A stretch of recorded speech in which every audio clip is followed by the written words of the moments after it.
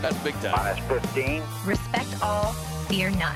Oh, did he belt that one? Intensity is not a perfume.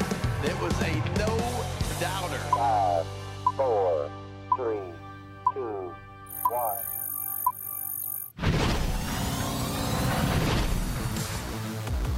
We are still up in the bird's nest here at Oriole Park at Camden Yards. That was our first goof for the night. You just took my line. That's crazy. That's you were crazy. going to use it? I literally just said Well, that. I got to talk first. That's nuts. That's a goof on Everybody should know that I said that during the countdown. He said nothing and then came out with my line. That's a goof on you. you. Are a thief. We are at goof number 2. Oh, well, my we promised goodness. laughs and goofs, so now we're getting into a totally different definition of goofs. You've been goofed. I'm Brennan Mortensen. I have. He is Matt Bonaparte. She is Annie Klaff. The Orioles selected Enrique Bradfield Jr. That's the true. 17th overall pick. We broke it down for about 4 minutes until we had technical difficulties. Look, at least those difficulties did not come during our live show, which hopefully you tuned into as we broke down the Orioles selection. But we'll do a little recap of what we were talking about before. The Orioles select Enrique Bradfield Jr., the outfielder from Vanderbilt, probably the fastest player in this draft class, had an 80-grade run tool, according to MLB Pipeline.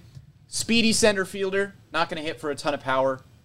Has, I think, 15 home runs in his college career, so he may not be a 30 home run guy at the big league level, but he's going to give you great speed on the base pass, going to give you great speed and defense in center field. Really high floor player here for the Orioles, a proven SEC talent with some high upside as well, because if you can get the most out of his bat, which is still very good. The OPS sat around 850 in his junior year. Even that took a little dip from an OPS over 900 in his sophomore season. So if you can get the most out of his bat, maybe they see some more there as well, then this is a really high upside player because the other tools are just that good. Well, he also was projected way higher than 17 at the beginning of the season, and then he had maybe not his best season ever at Vanderbilt, and his stock went down a little bit. So I think the Orioles saw an opportunity, and they took it to take Enrique Bradfield a little bit later than I think anybody a year ago would have expected him to go. So look at it that way, a huge steal potentially for the Orioles in Enrique Bradfield Jr. at number 17 in this draft. It's interesting when you look at that difference between how he was as a junior at Vanderbilt versus a freshman, because he won SEC Freshman of the Year in 2021, which is a huge accolade, especially in a strong conference like that. Yeah, and with Bradfield, he's the type of player, too, that I think could be a pretty quick riser throughout the system. Because as we've mentioned, the tools already kind of jump off the page. The biggest thing for Bradfield is going to be how the bat translates at the next level. We know that Single A Aberdeen, where he will be, maybe towards the very end of this season, we saw Dylan Beavers, Judd Fabian, Max Wagner, the college guys that the Orioles selected last year, start in the FCL, get, probably a week or two worth of games there. Then they head up to Aberdeen. Aberdeen is a really hard place to hit. It is very much a pitcher's park. I think that's going to be the biggest test for Bradfield right out of the gate, because we know the speed is going to translate. We know the fielding is going to translate. How does the bat translate? What changes are the Orioles going to make, if many, to the bat to get as much power as they possibly can? He's probably a gap-to-gap power guy. He's going to be a doubles power guy, but maybe there's something in the tank there. I mean, we were talking with Mike Elias at the end of the draft show, who seemed to believe that they could get some more power out of Bradfield than we saw at Vanderbilt. So maybe more upside with the bat than we are initially thinking here, just reading scouting reports. Yeah, well, the question here is, did they draft him because they think that they can do something with his swing that maybe he's not doing right now? Can they go in there and try and fix something, an issue they see, and turn him from a good hitter into a great one, turning him into a solid major league center fielder that can start every day? Because like you said, Brendan, the big question mark right now is the swing. It is the bat, because we know he's got the fielding aspect. We know he's got that great run. We got to see if he can hit. I think that whatever the tweaks are that the Orioles have in their vision right now is just no matter what it is, I think that Elias and Selick put a lot of emphasis and confidence in their player development process and program, so that regardless of the player, college or high school, I think that they believe that they can make those tweaks and build them up into a strong Orioles player. Yeah, and that's what we've heard so much leading up to this draft is it's not just traditional scouting. It's not just the analytics led by Sig Mejdal, which has been such a big part of the draft process. The player development staff is also very heavily involved with the draft process, which makes sense when you think about it. Not only are you trying to draft the best player available, but part of that calculation needs to be, okay, we know the strength of our player development staff. What player are we going to be able to draft where our player development staff is going to maximize their potential more so than maybe somebody else in this draft they believed could have had a higher upside if they were in a different player development staff. But they know the strengths of this team. They know how they've been able to develop players down in the minor league system. And it's crucial that those three things, the traditional scouting, the analytics, and the player development staff, are working in tandem to be able to select the best player, not only based on their talent and the kind of player that they could be in the future, but the kind of player that they would be able to develop in the minor league system. It was an interesting selection because Hurston Waldrop was on the board.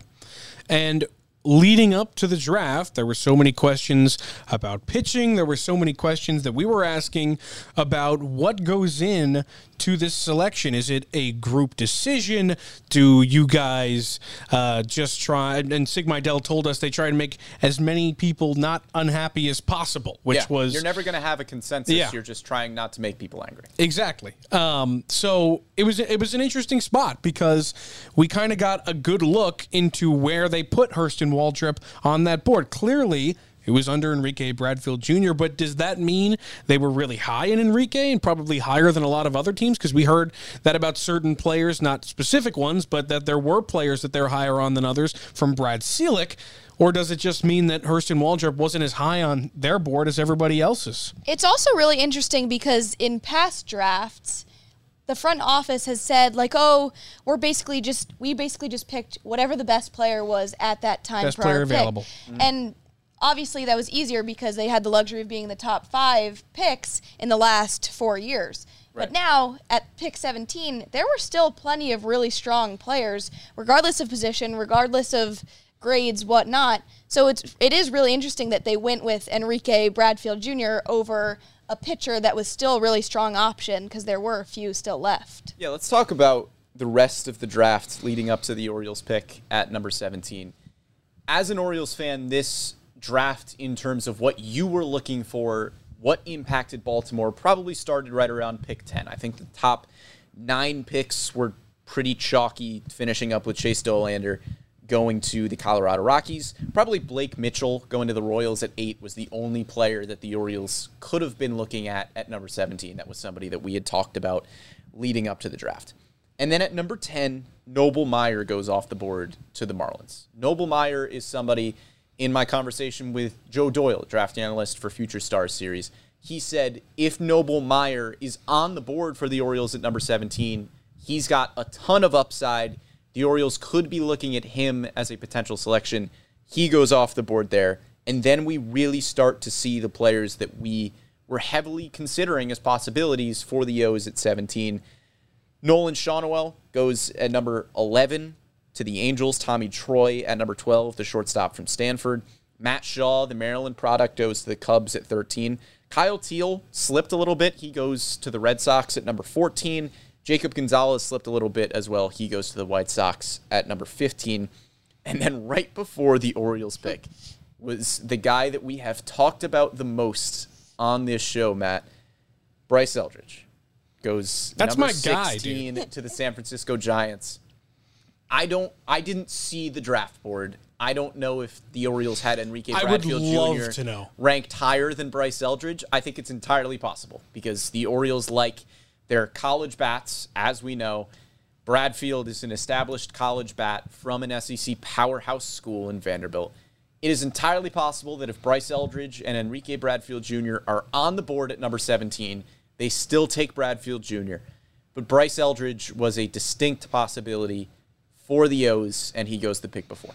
They're probably glad that they didn't have to make that decision and that it was made for them, but I would have been really surprised if that were the case. I mean, maybe it's just because I was so high on Bryce Eldridge, but... We were really high on Bryce Eldridge, I will say. Because he's so cool, man.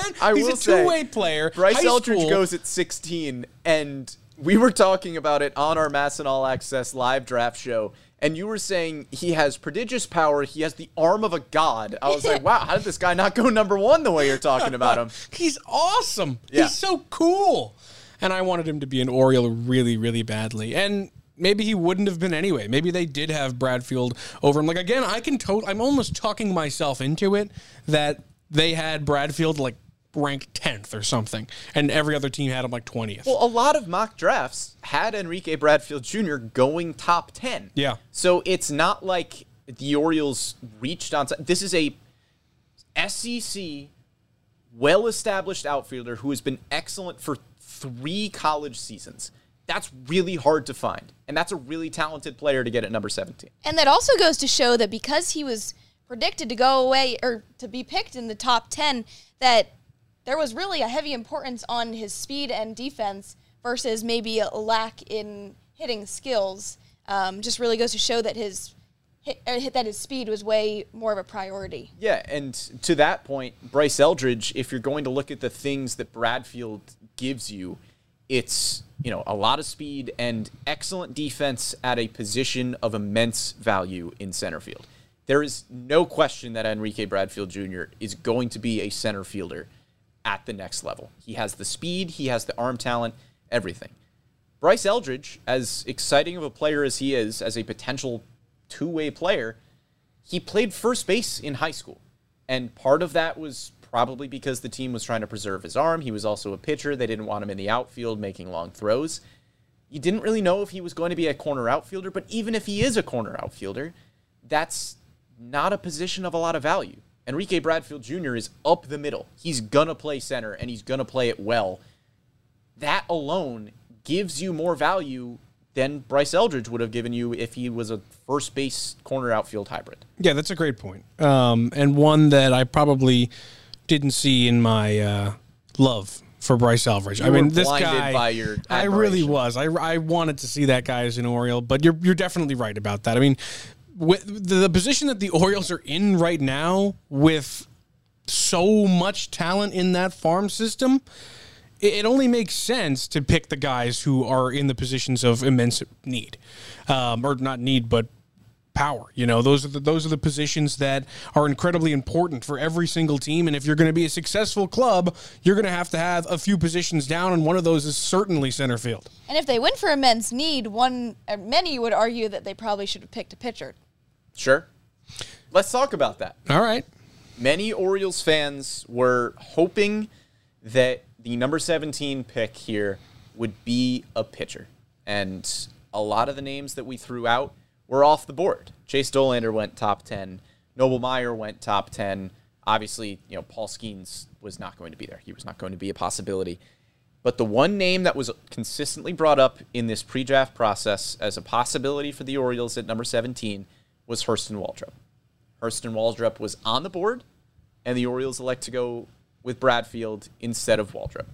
And to me, that just indicates that the Orioles know that they can develop the heck out of a position player. They have proved it time and time again with selections in the first, second, third, fourth round. I mean, Joey Ortiz is a top 65 prospect in baseball right now, and he was a fourth-round pick in 2019. The Orioles can develop position players, and you know that Enrique Bradfield, you don't know it, but Enrique Bradfield Jr. is probably going to be a top 100 prospect at some point because he is in this player development system, and the Orioles just know how to develop hitters.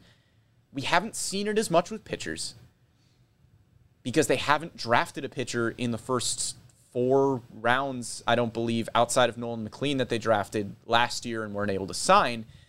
I think the highest pitcher that they've drafted, or at least one of the highest pitchers, Trace Bright, was a 5th-round pick last year. They selected Carlos Tavera. I think he was a 5th-round pick. Not many pitchers have been drafted that high. The Orioles know they can develop position players, and yeah, maybe the system on the surface needed some pitchers, but you have some high upside guys, and maybe the talent with Waldrop just wasn't exactly what they were looking for. It's as if they're kind of saying, like, we know what's been good for us in the past, so why change what's good? And they've even admitted it. Brad Selick said in an interview in a pregame recently, like, oh, we know that college hitters are our bread and butter. So it's like they've admitted it. They know it's working well.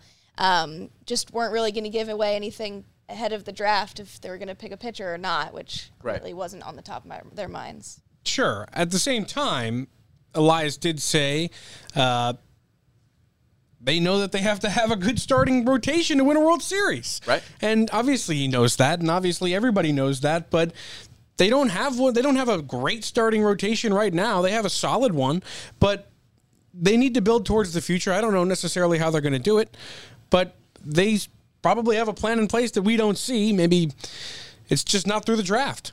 Yeah, it's entirely possible that it's at the trade deadline. Yes. We saw last year at the deadline, the Orioles moved Trey Mancini. They moved Jorge Lopez. In those returns, they got all-star Yennier Cano, who was a pitcher not in their system, turns out to be a fantastic bullpen arm.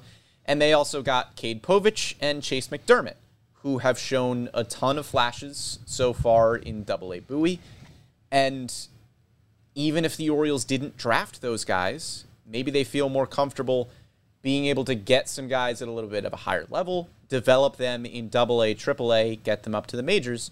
Look no further than Kyle Bradish, who is one of the Orioles' better starting pitching. I mean, you can't really call him a prospect at this point, but he's still a young starting pitcher here for the Orioles.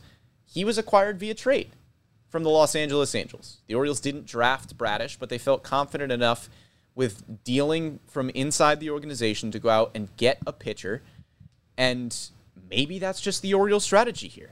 I mean, their strategy right now has been working. Absolutely. They've had the number one farm system consistently. As you mentioned, Danny, if it ain't broke, don't fix it. Like, they can draft position players. They can develop position players. Maybe they just don't feel as confident developing a pitcher that they draft in the first round. There's a ton of risk with pitchers that are drafted in the first round. I mean, look at last year. And the year, Jack Leiter was the number 2 overall pick and has really, really struggled in Texas. Look at past drafts with guys like Asa Lacy, Emerson Hancock. Pitchers in the first round, Kumar Rocker. I mean, there are so many examples of pitchers that are drafted in the first round that struggle out of the gate. There's not an example of an Orioles position player over the last 4 years that they have drafted that has struggled in any way, shape, or form. And to be clear, I think that they should absolutely be trusted in whatever they do in the draft because of that success. I mean, they haven't had a misstep. Seriously, they haven't. I mean, it is so easy to step on a mine in the MLB draft, and they have not done it one time.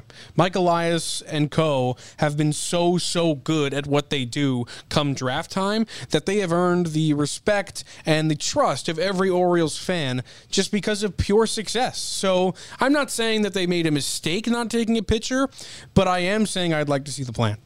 I will say that another player I was kind of a little bit hoping that the Orioles would pick was Arjun Nimmala. Yeah, Nimmala, a ton of upside.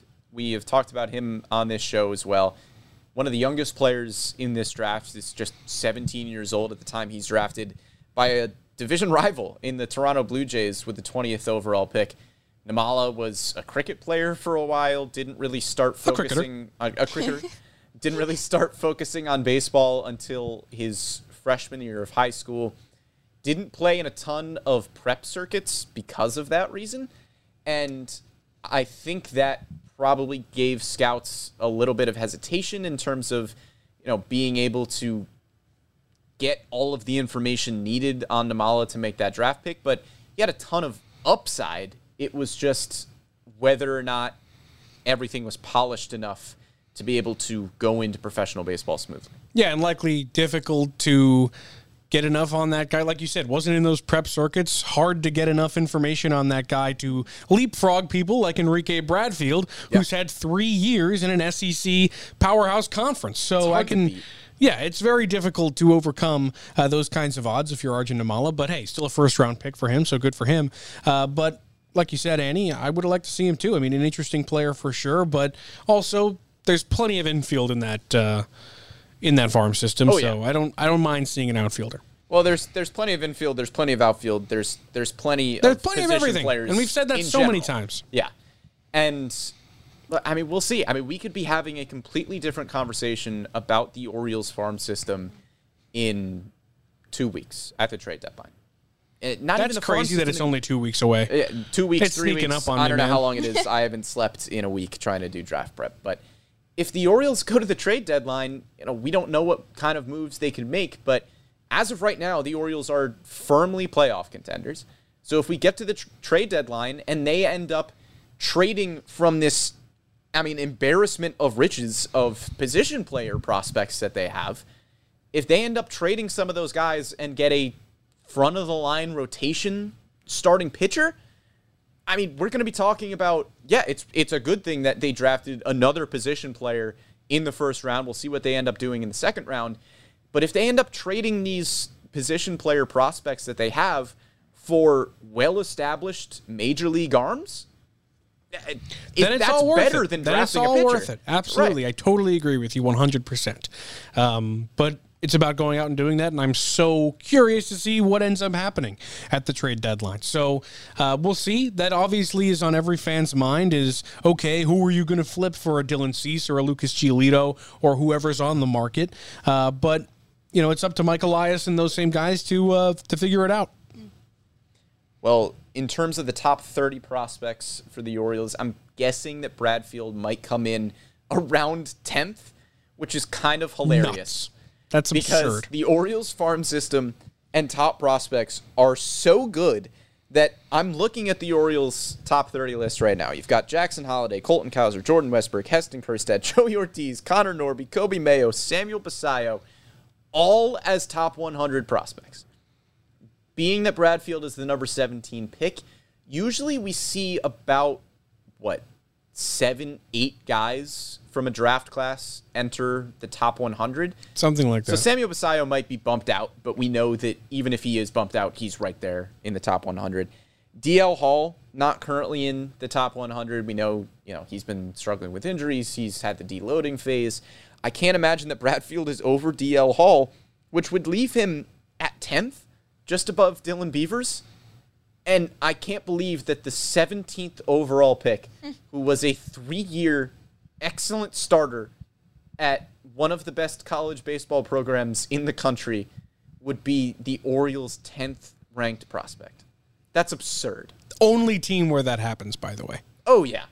It just, that would not happen anywhere else. No. This farm system is just elite. It's unbeatable. It's been number one since midway through 2021.